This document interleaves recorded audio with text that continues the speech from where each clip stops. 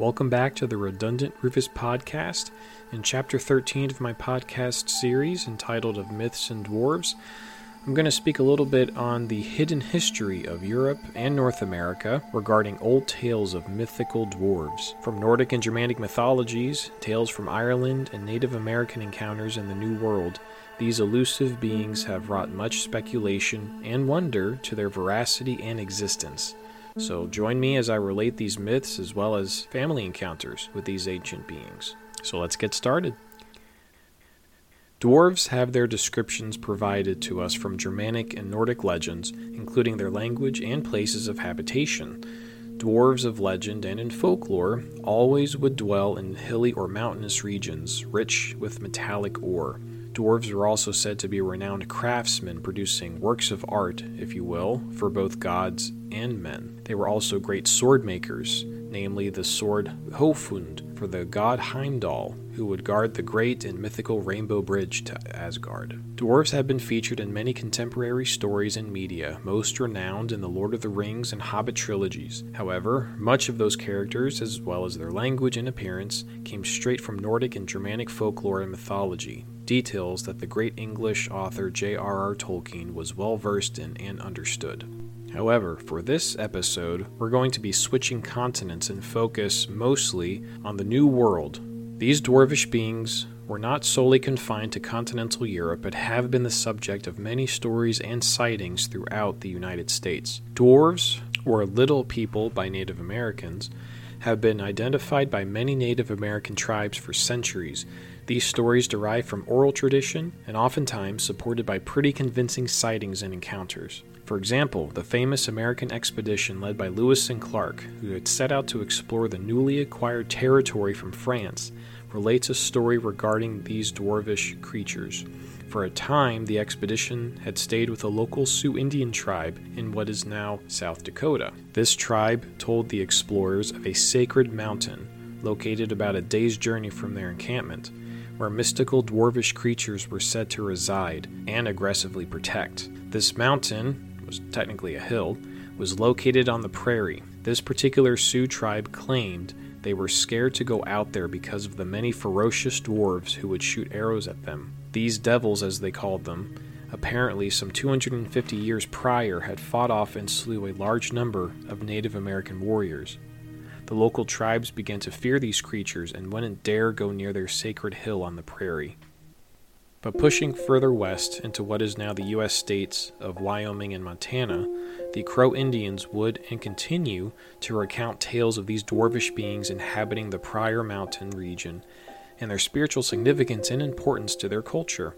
It is said that in one particular pass in these mountains, in order for the Crow Indians to pass safely through, they would be required to leave a peace offering out of respect for these elusive dwarvish creatures.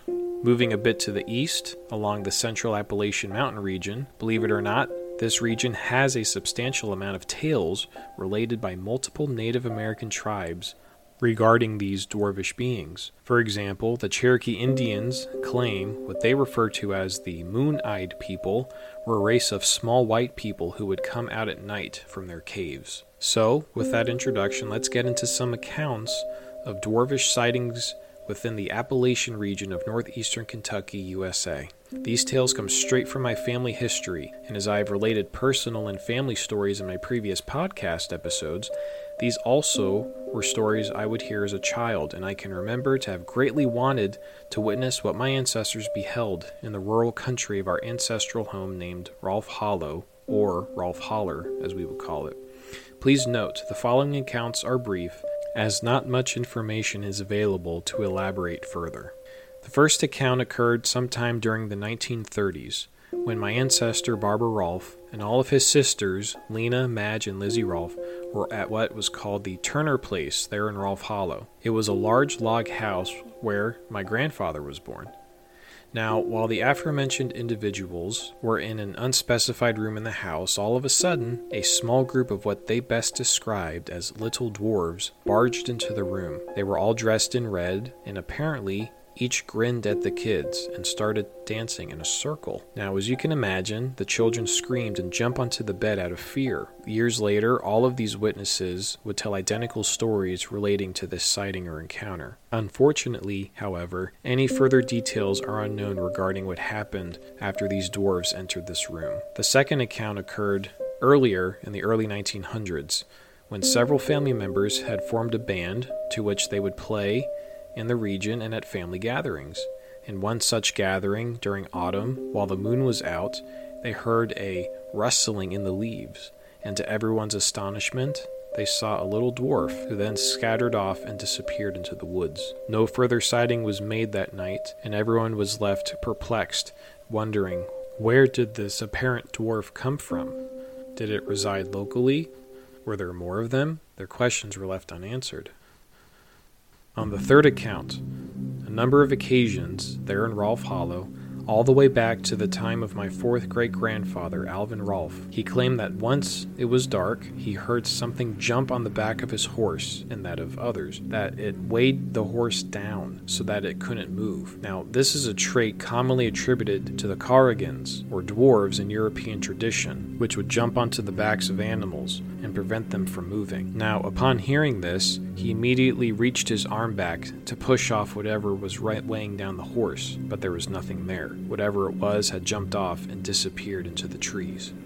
This fourth account was witnessed by multiple family members over many years, but to broaden the scope a bit, this is a tale or a legend that comes straight from Ireland. The jack-o'-lantern is an old Irish myth regarding a small man named Jack, who was denied entrance into both heaven and hell for his misdeeds and deceptions and forced to roam the world with a single burning coal to light his way. It was said that Jack housed this coal in a turnip. His ghostly figure was witnessed by many in Ireland, and as the tale passed into America, where many would claim to see a light in the woods. It is said that if one pursues it, the light ends up being a little man holding a lantern who no one can catch. In Rolfe Hollow and the surrounding areas, people in my family would claim to see this being going through the woods. While looking up the history of jack-o'-lanterns, I discovered that this tale of Jack with his enclosed light would eventually give rise to the Halloween tradition of carving pumpkins and placing lights within them, thus creating jack-o'-lanterns. One thing I neglected to mention about Rolfe Hollow is the fact that it is filled with iron and coal, and there are several locations where it is quite rocky. So is it a coincidence that in lieu of the rocky and metallic nature of Rolfe Hollow, that there were multiple sightings of dwarvish creatures? I thank you for joining me in this episode, and I hope to see you in the next one.